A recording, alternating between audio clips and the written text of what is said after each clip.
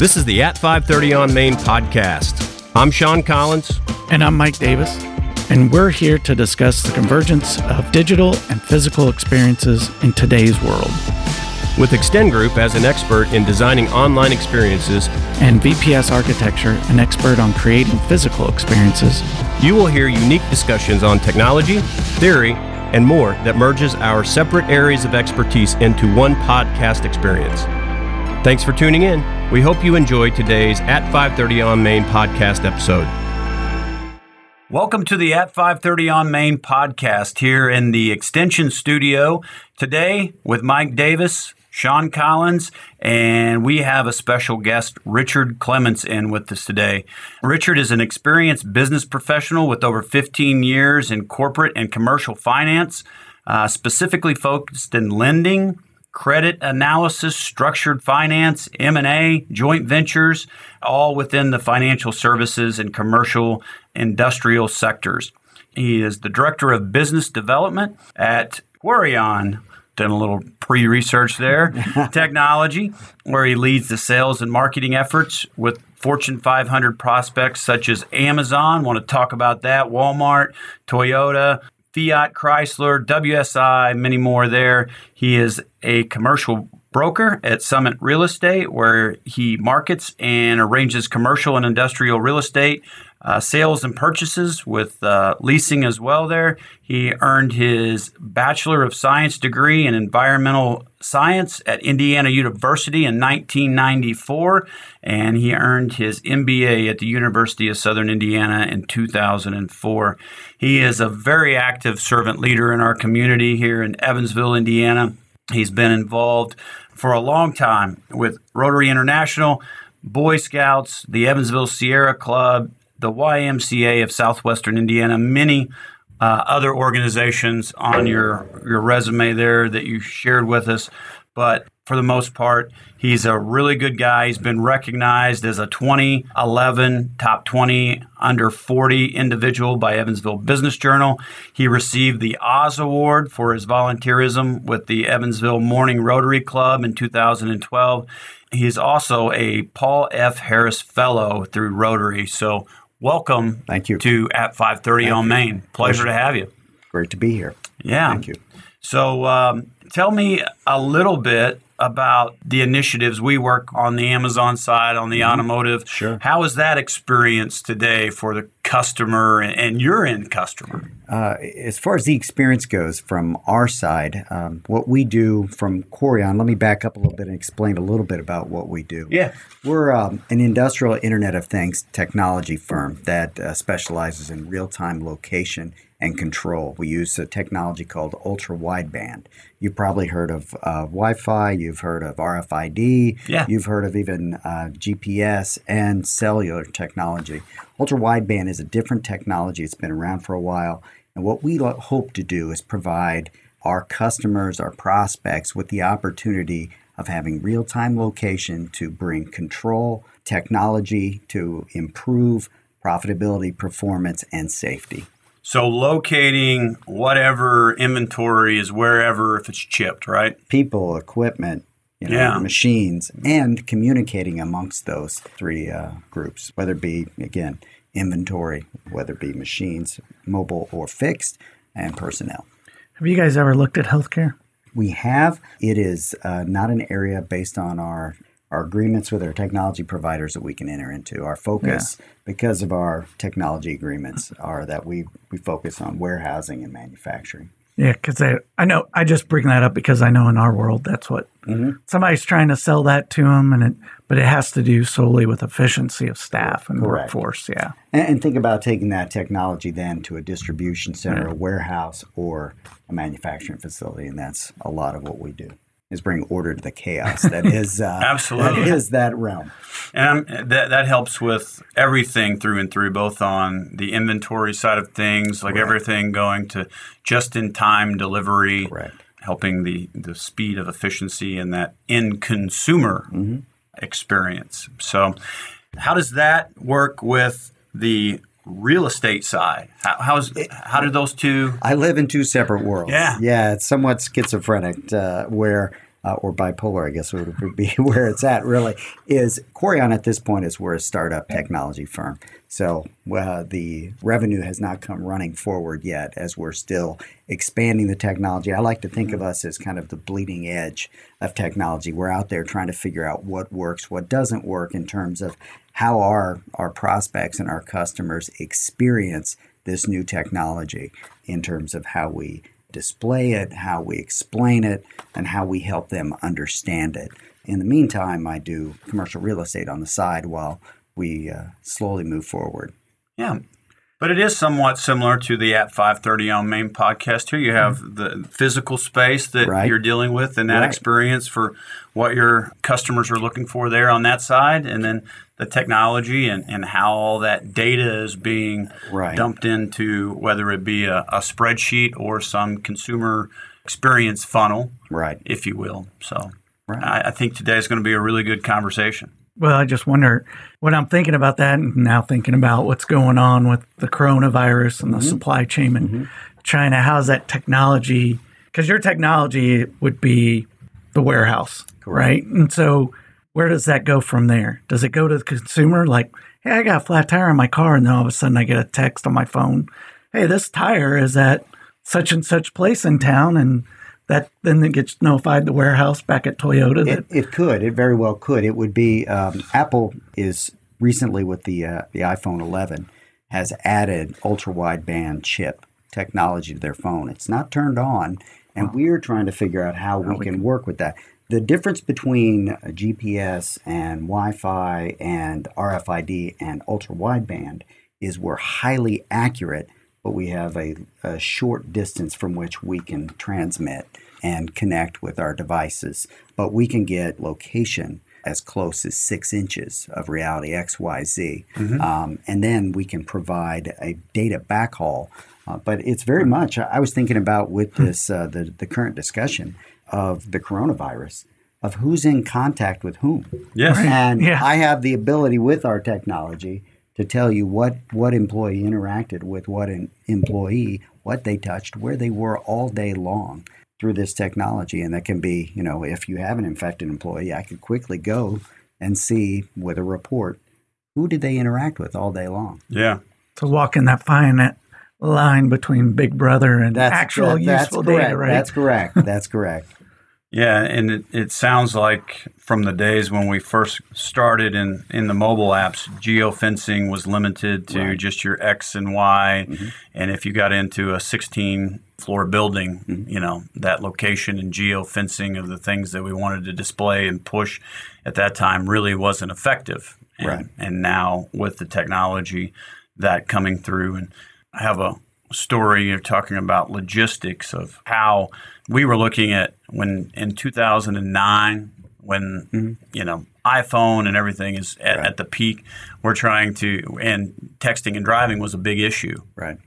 We had worked with another organization to create an anti-texting device that all of a sudden now everyone has, but the IP of things, if you will, Apple would not let us brick that phone. So we had an app that you would actually load the app on the phone and then pair it with a Bluetooth dongle that was a 4G card. And then that 4G card would communicate with the app and it would let the individual basically have 2 emergency phone numbers. And then the individuals that set that up for the user could then basically say, I want the phone bricked when it's turned on, when it's put in drive, or when it hits 5 miles an hour. And what happened was when it would then start to send out that this car is being protected and do not, will respond and when we get back. So we took that through. We had a lot of the anti-texting organizations on board ready to go, but Apple at the time was the big player and they would not let us at the base level of iOS. So they could run the app willingly, but if they didn't really want it, they could swipe up and the app goes away. So that was one of the things at the time. When you talk about Big Brother and how much, it's like, well, we want this data flowing through the phone, whether or not it's really driving or not. You say Big Brother, but we like to think of ourselves more as the guardian angel. Because we're watching over, not watching into what you're doing. Well, and I'm always one that, when I say Big Brother, tongue in cheek a little bit because I think everything can be used the wrong way. Correct. And it does. I can tell you it's interesting in conversations we have with, as I mentioned, we've had meetings with very large corporations. And it's interesting. You would think the workers would be the ones who would be, we got to watch out for this. But high-level engineers that say, I don't know if I want to be tracked walking through the building or standing around doing things. Yeah. And it becomes a concern. But then you think about the trade-offs of, okay, now I have a system that has the capability of putting a shield of protection around me. Yeah. When I'm out on the floor, I have a system that is so accurate that it's measuring not only my direction, I told you the X, Y, and Z up to 6 inches, but it's got velocity and acceleration. And if I'm wearing that chip and I fall down, I can tell, the system can tell you just fell down and can alert someone that you've had an incident. So, and it's being able to integrate those things into a more autonomous workplace where workers, you have right now within the warehousing world, pick systems that either by sound or verbal cues or even voice cues of where to pick things. Well, imagine you have something that's tracking you, and we do have the ability to geofence because we are mapping the entire shop floor of the warehouse, the distribution center. We're putting, the real names to the XYZ coordinates. So you've got shelving units, you got machines. We're able to communicate back and forth with machines through an input-output device that's using our ultra-wideband to signal us what state is that machine in. So you've got workers that now have the ability to have machines shut off, turn on, protect them. That protects machines, mobile machines, forklifts, front-end loaders, whatever's in the space to give them protection. Yeah, as a former warehouse worker in college and fork truck operator, flying around those corners, and if somebody, for instance, did fall or whatever, you're typically going backwards, you're over here, and then that piece of technology that's on the individual mixed with what's on the fork truck itself, then being able to stop that and save lives there is very, very important. Well, and you kind of touched on that. How is the employee being notified something's happening or other people around them being notified something's happening? Some guy fell down. Do I have a vest that vibrates? Do I have safety gear that illuminates something like that notifies us? Fastball. Yeah. Yeah. You said vest, vibrate. I'm immediately going to I wasn't even thinking about baseball. It's in the arena. The physical, the visual notifications, not just on the machine operator, but the worker on foot as well. So it's there. So apologies, I threw in a slam curveball. On the a little curveball on the Astros right there. On another intelligence coming in there. Hey. Fastball, curveball. But then you argue, but it's the argument, right? Is it better technology, or are they cheating? Or are they just utilizing the better technology, Well, the rules state that you can actually steal signs. It's just you can't use devices to cue them. Gotcha. But you got it, Yeah. So you can yell the person's last name, like, let's go, Davis, let's go, Davis, let's go, Davis, 3 times. Right. Physically, they can hear that and experience that. And know that's a curveball, but when they have 3 taps on they experience that. That's cheating. Cheating. What about when they're hitting trash cans or something like making noise? Yeah. Well, like they said, they're hitting trash cans, and everyone's like, they're stealing signs, and then it's like, but you go back into the dugout and watch the replay. Oh, I figured it out, and now I know what sign. I mean, that's right. At what point are you like, guys? Either you keep up with the technology that's around, don't eliminate it. For sure. So are you a fan then? I know in some of the leagues there, MLB is looking at implementing technology to remove the human experience of the umpire. What do you think about that? I don't like that. I think there needs to be, from a sporting standpoint, some error. I mean, it's humanity. Then it becomes so cut and dry. It's you don't get a chance to yell at the umpire anymore. Bad call. Yeah. How many games have been won because of human error? But, it is what it is. It adds that uncertainty that makes an event worth watching. You don't know where it's going to turn left or right.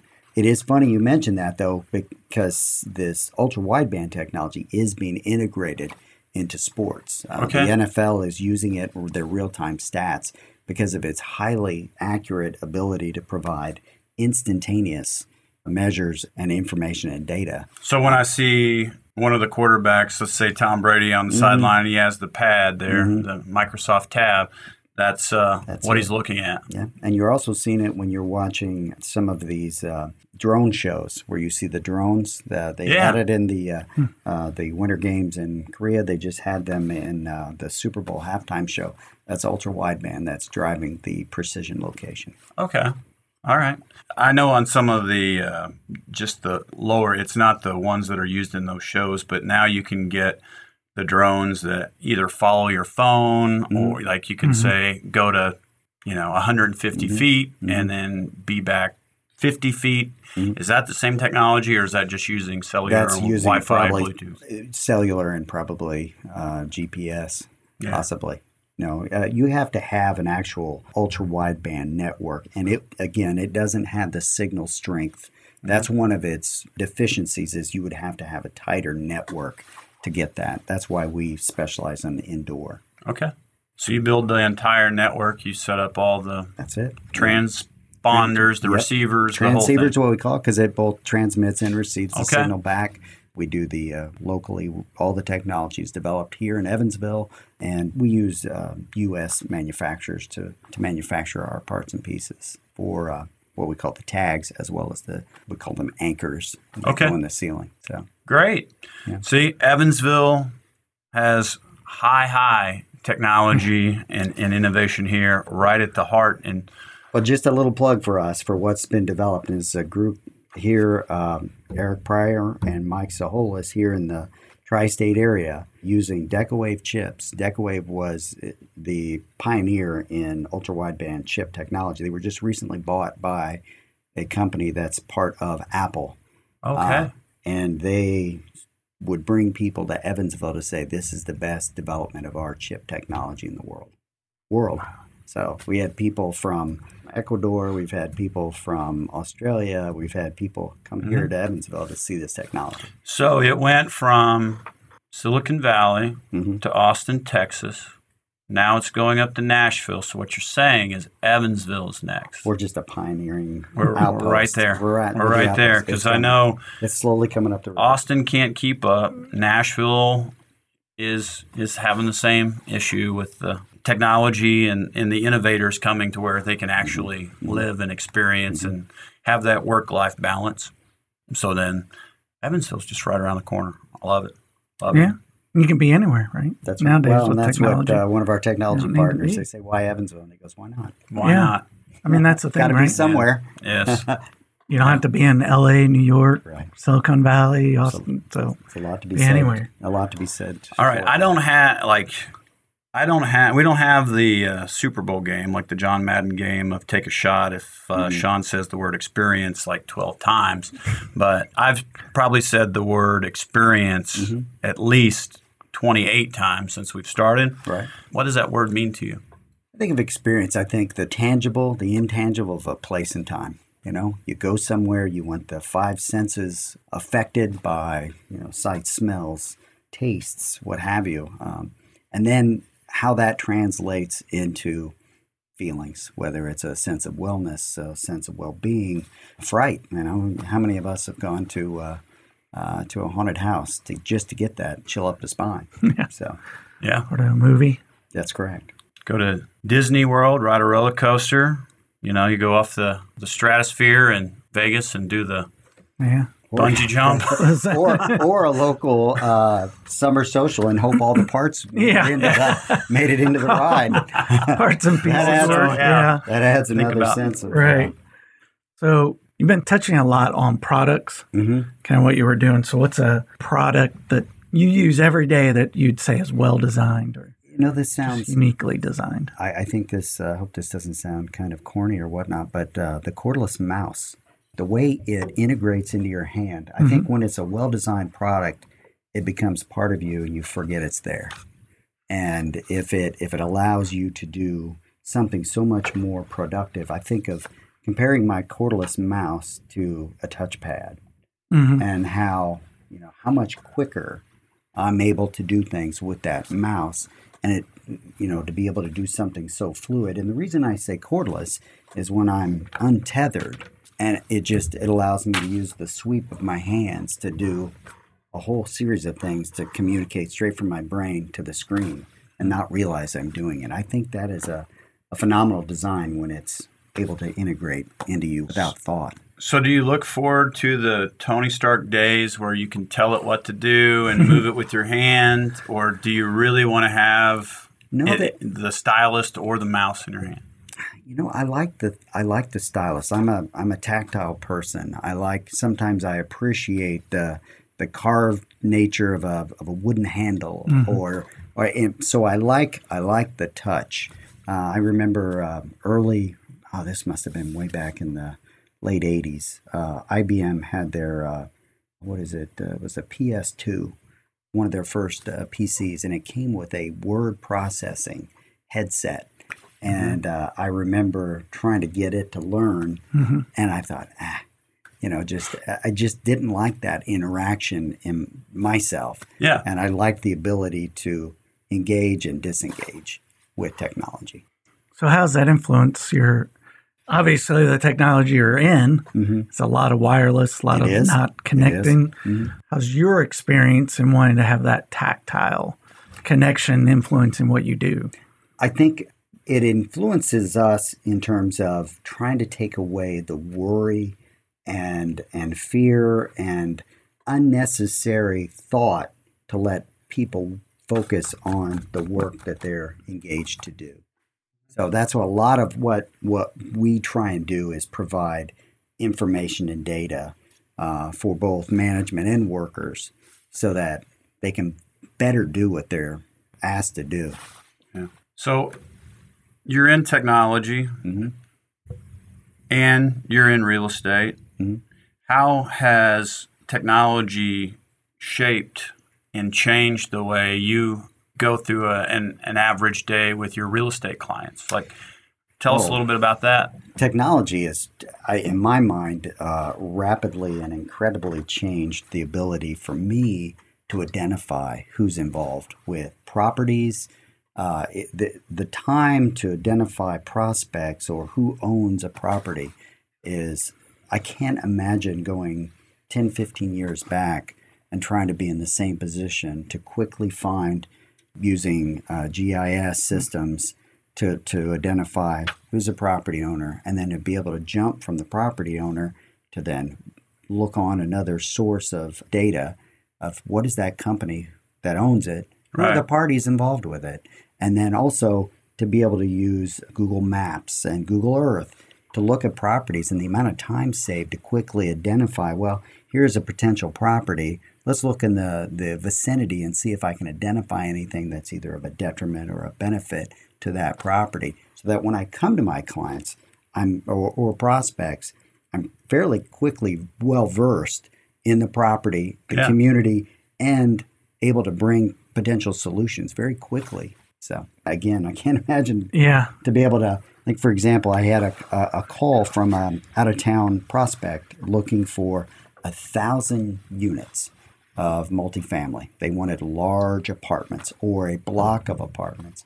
Within a short period of time, I was able to compile, thanks to technology, what's online, from your assessor's website to the Secretary of State's website to Google, using Google Earth, a listing of over 87 properties, details of how many units, the age of the property, the contacts for the property owners in probably a 2 weeks' time. And I can't imagine going through the old phone book back in the day of trying to compile that kind of information. So it is radically transformed, I think, the real estate. I was going to say the same in our world too, because before Google Earth, all that stuff, and then I can't imagine, I got to take a day and drive to a bunch of different sites to look at it and get out of the car and stand there and go, okay, the traffic goes this way, there's a light there, but then there's a storm here, there's this, that, as opposed to just going to Google Earth and even throwing buildings on Google Earth, like taking the image, your building's going to fit like this,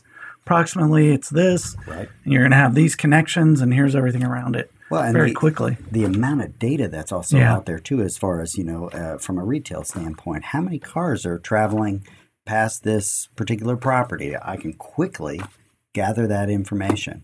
But it certainly doesn't. I think it is a great augmenter, but it does not replace still physically going and experiencing the site. Yep. Because, you can look on Google Earth and you can go, this is a great spot. And then you end up going there and you're like, boy, what is that smell around here? I can't get that, or the sounds of, gee, this would not be an ideal property because the sound is, the traffic noise is awful, But it lays the groundwork to make you very effective. I was going to say, that's a great point because it doesn't take away the human experience. Right. It doesn't take away our experience of the site or where it's located. Mm-hmm. You still have to do that, but it's always a time saver. Oh, I think huge time saver. It's a time saver for everyone. Right. So with all that out there, on the consumer side of things, you have organizations like Zillow and all that using that to basically try to go and say determine fair market value and all those things. Does that cause angst? It does, but Zillow doesn't play in the commercial realm, but it does. They do have some impact, but at the end of the day, there is something to be said for having that market knowledge of the stuff you can't read, you can't find, but because you're there. Unless you can take in all the crime statistics and the employment statistics and be able to say, what is the condition of this property this year as opposed to it was 5 years ago, and be able to acquire that data as opposed to being, I live around this, I've got a feel for it, I've seen it, and being able to say, this is kind of an up and coming area. You can't get that from Zillow. All they do is comps. Mm-hmm. Yeah. And so slide in another question here. So what would be a place you experienced that made you emotional, that you really, you remember that place? I would say the place was a veritable sensory overload, but Rome and St. Peter's Basilica, walking in the great door and first approaching it, and not realizing those doors are not scaled doors. And as you get closer and the higher and the higher and the higher they get, and then when you walk in and the ceiling, you could fly an airplane. It's not the grand scale of the building, but that all of a sudden you're elevated in the space. Yeah. Yeah. So, that's a great one. Because I remember walking there for the first time and it's not a big space out in front, but it feels, when you're in the middle of it, it feels enormous. Right. And it's like the architecture to achieve what they did, and also the sizes of spaces where, you're like Sistine Chapel or where these famous paintings are, and you're like, oh, they're huge. And you go in this room and it's like, wait, this room is like 10 by 10, 10 by 20. And this artwork is huge. And you're just like, wait, you don't get that from the pictures. No, you don't. But your point of all that went into the architecture to convey a sense of feeling, as you mentioned, as you approach, you're in the plaza there, the piazza, and how it reaches out like a pair of hands grabbing you with the colonnades, all those sort of things. But just any trip around at places like that, and then to overdo it with Venice, and then follow it with Florence, and then you kind of afterwards because it's like, I can't handle anymore. Yeah, you gotta spend time over there. It's that to me. And then, it's funny you say this, or for me to say this too, but it's my uncle's house. It always reminded me of my grandmother. Yeah. Because my grandmother used to stay over at my uncle's house quite a bit, and the feel of the really rough couch. It was kind of a wool couch, and the smell of fresh baked something always in that house, and that sense of I'm safe, Yeah. Okay. Because my grandma's nearby. Well, you brought that up. So, and we were talking about podcasts we listened to, but there was an explorer. He does expeditions. I'm going to forget his name. I listened to him on a podcast. Oh, okay. He just did a trek across Antarctica, unsupported, meaning he didn't have like a kite, or he just pulled a sled. Mm-hmm. But he said from the sleep deprivation of going through this experience and the isolation, like all of a sudden he would start having dreams and experiences where he could literally think he was in another space and feel and touch and smell things that he hadn't smelled since childhood. Oh, wow. And it was like, when you said that, I was like, wow, that'd be like sensory deprivation. I don't know what you call it, but yeah, for sure. Of all the senses, the sense of smell, I'm amazed at how quickly its ability to recall deep memories where it transports you to a location. I could smell something and it's all of a sudden I'm in my first grade classroom and the window's open. Yeah. There's there's construction paper that's wet that was sitting on the windowsill. Yeah. The pine smell. I mean, it just pow. So did you read of Elon Musk is getting close to downloading memories? And yeah. I think that just came out. Yeah, I had my first experience in technology. I worked with a firm for a short period of time that was a industrial automation firm, and this was back in 2000. And I still remember the first discussions because we were just there at the .com boom, and everything was tech. And I still remember people talking about, boy, if I had the ability to plug in and interface, I'd do it. They would say. And I just, to me, that is something I kind of guess I recoil against. Yeah. You have to watch Transcendent. Yeah. With Johnny Depp. If you haven't seen that movie, have you watched it? Yeah, I thought that was a very good take on what it could be. Right. I just love the fact that the beginning of the movie, well, I won't ruin it for people, but it starts out and it kind of explains. Right. And then at the end, it's like we achieved all that. And it's like, well, wait, we didn't mean it like that. Like, you never know what the outcome's going to be of these technology. But it takes you to a philosophic, you talk about the experience. How does ultimately all of this help you achieve greater human flourishing? Does it detract and take away from your humanity, or does it help you experience your true humanity? So, well, as a digital, say, native, actually I can't say that. I was born before 1982, 1975, but everything I remember is touching some type of technology.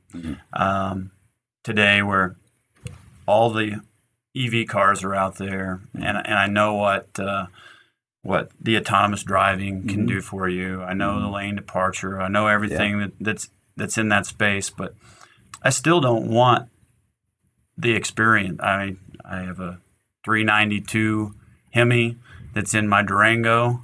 Number one, I love the sound when you start it. I love the actual smell of that experience, the whole thing that's wrapped around it.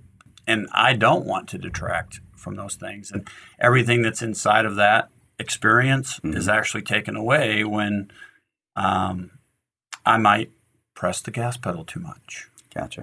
Might go a little too fast. I may roll through a stoplight or roll through a stop sign and all those things. And it becomes the perfect scenario that, I hear these safe driving commercials with the telematic pieces, and I'm going, that's great, but at what point is it not going to discount that is happening or whatever that life moment might be to save you 25 cents this month? But I think that's changing. I think society's changing. We went through this cell phone, everything, and everybody's like, whoa, computer in my pocket, right? Who would have thought of that when we were watching war games back in the day? But everybody wants experiences now. And I think there are younger generations that have been growing up with this technology are now like, how am I using this technology to save me time so I can go have those experiences? I think I'm probably about maybe just a little older than both of you guys. I grew up in the 70s. And it was interesting because there was something that spoke to me in that era where you had a lot of these, you had the 50s and 60s where it was like everything was space age, advanced, we're going to live in the future. George Jetson. And then through the 70s came I call the Grizzly Adams granola movement. Back to the land, we're going to build our houses out of from hand by hand. We're going to live off the land, all these. I think there'll be a cycle. I think there are these cycles where, we want to go back and touch roots because we've got to have that to make us human, is that contact with the land, with the tangible world. And I think, Yeah. I mean, you see it's from time to time. When do you have, like you talked about your Hemi? Well, the Hemi was a product of the 60s. Yeah. Why did that come back out? Well, there was nostalgia for something we've lost, that cars became too sterile. We've lost that experience. I mean, no fault against those who love their Toyota Camry. I owned a Toyota Camry. It was a super capable car, but it was driving wheat paste. It was boring. There's something about that experience from the day to day. I bought a British car because I like to know that sometimes I'm not going to get to go where I'm going, because it may surprise me. Yeah. Because the British like to build cars that don't always perform. So, hey, there's So some it gives you excitement. something you like that excitement, and you actually like the. I'm guessing here the hands-on experience of actually tinkering with that. Yeah, Yeah. I do. I'm one of those guys that I always wanted to be able to do. After watching my hero Bob Vila back in the day, to put in plumbing, to put in electrical, to have that experience of knowing I can do. Yeah. So Yeah, mine with the car is a stick shift. yeah, same. I want a stick shift again. Mm-hmm. It's just the experience of driving is 100 times better to me when you're in control of that Right. process. Yeah. Yeah. I just fear that as we get into the IoT world, that experience of you saying, the younger generation, I want to experience more out there. I want to be able to do more, and I just want to use this time between here and there to do something else, to be very, very productive in a different, and that is great. The thing that I get concerned about on that is, at what point is it feasible, like even feasible to drive because of your Right. tendencies, of your Right. natural tendencies to be Right. able to do that, Right. to be able to say that my insurance is less than yours or whatever that is, and then maybe with my tendencies, I wouldn't even be able to drive because I couldn't afford the insurance, knowing Right. what comes out of that device that's transmitting all my experiences. Well, but if a newer car, it is already doing it. It's been doing it It's for a been while. doing it, yeah. It's been doing it for a while, since 98, I believe, Yeah. with the first 3G card in the black box. Yeah. So, and even using fun apps like Waze, Yeah. what it's transmitting. And it tells you, here's what this speed limit is, here's what you're going, here's who's in the area, here's a car, and it's everybody having that experience while you're on the road. And infotainment being, the Ford F-150 has over 100 million lines of code in it today. Yeah. So we're going to start a new business, right? What's that? Building cars that are simple, no technology. Here's your handbook for how to fix everything on it, how to repair it, and you can work on it like our grandfathers used to, and change the oil and do all that stuff. It's all and there. it can't connect to your phone or anything else, Yeah. right? I believe there's a few Amish-made cars. Yeah, right? That'd be a great all business, back right? to where it started. You think? Right. That's where it's, actually it's already there. You go out to SEMA, they're there. Yeah. Like the whole car is documented. It's here's A, B, C, D, like everything is there. You can assemble it if you want to. Points, condensers, like the whole thing. Not one electronic device should something happen to the grid or some EMP goes off or whatever it is. You're still going to be able to drive. I find it funny though when I think about the experience. The two people, I talk about myself, but the president of our company of Corian lives in a log cabin. So here you are. We've got two people that are involved in the high technology, and I kind of consider myself a bit of a Luddite sometimes because I will actually put my phone away for long periods of time and just have no technology anywhere around me and just do things just to be away. And our president of our company lives in a handmade log cabin. Yeah, I'm working on that one. So. Working on no technology days or Just, hey, put it away. Do it at night now, mostly, But I think it really goes back to, what is it for? And as long as we keep in mind that experience, that the technology doesn't try to replace us, but augments or supplements what we do. I think about it myself in terms of how we approach our customers and our prospects, that we want to be an assistant, not a replacer. Yeah. But keeping in mind that sometimes there are work tasks that are true drudgery, that if we can elevate that to a better existence through what we're able to provide, then I think we're doing the right thing and giving the clients and customers the experience that benefits all involved.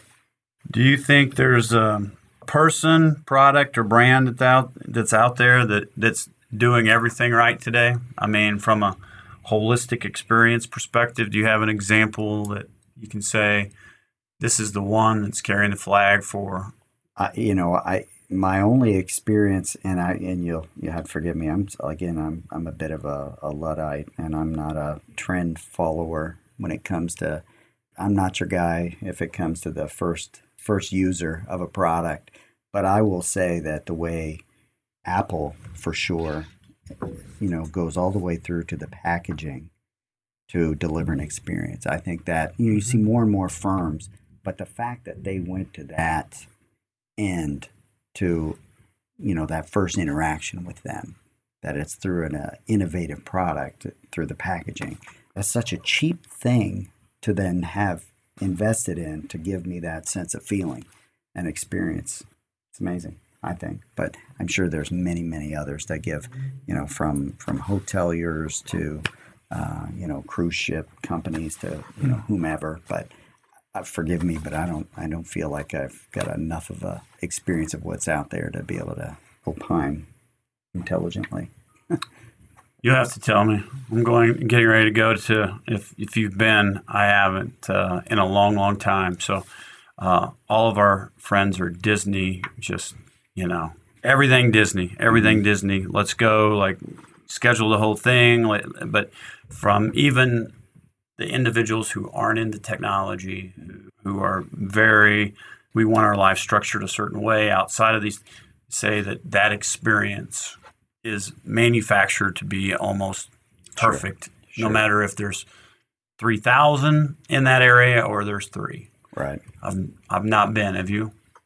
I haven't been yet, but I've seen and heard the guy that developed all the technology, the wearable technology that they're doing everywhere on cruise ships. In the park, you go to a map, you got to be here in 5 minutes to ride this ride, so you're not waiting. Yeah.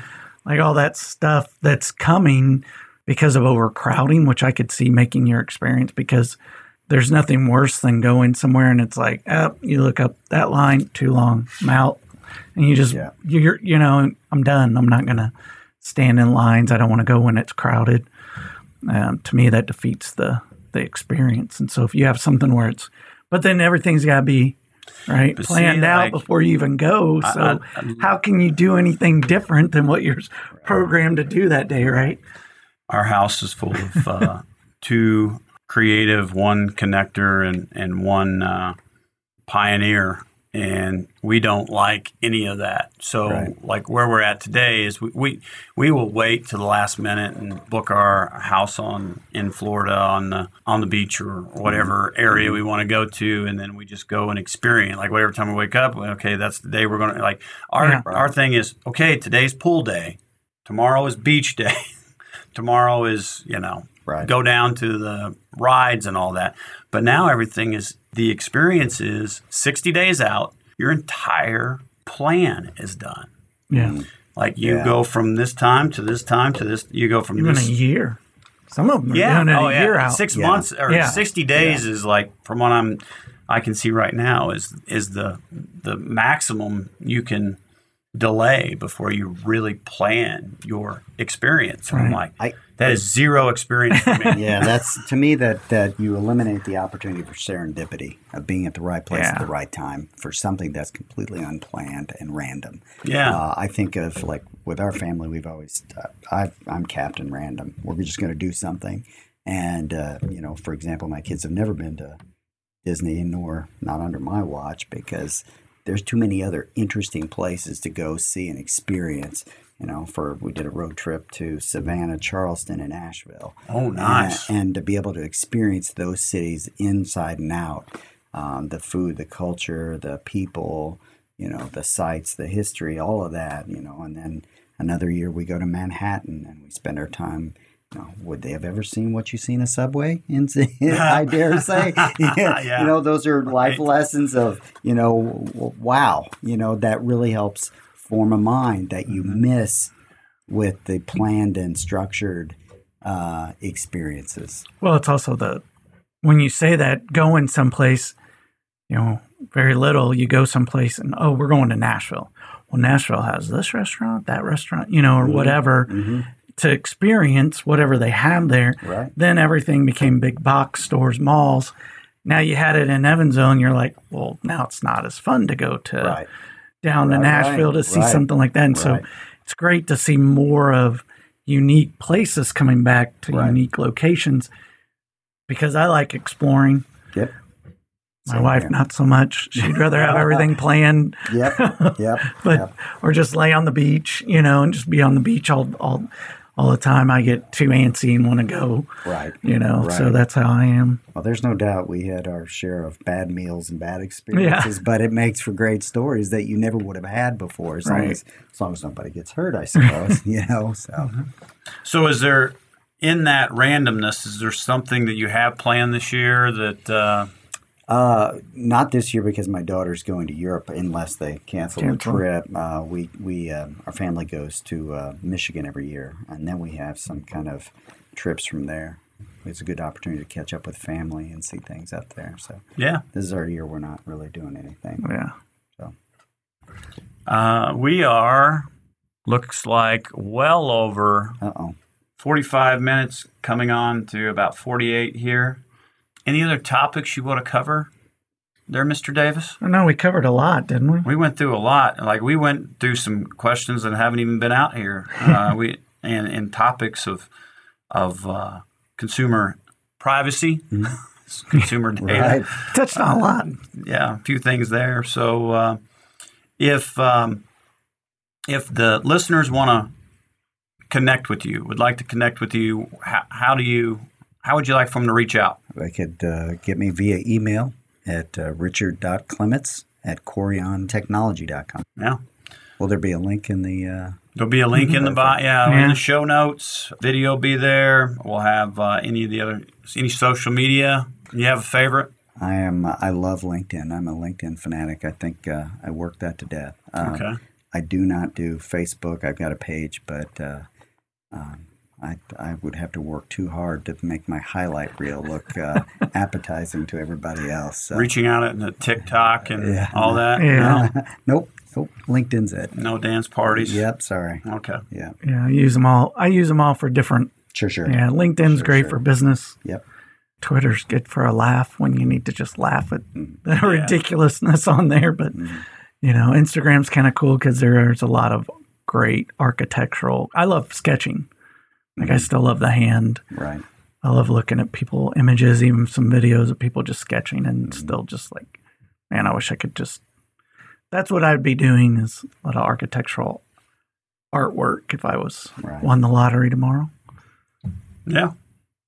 Well, we thank you for coming in to the At 530 on Main podcast. We ask the listeners, as always, to like and comment and share the podcast out there. Rate it, please. 1, 5, 3, whatever that is, makes us better.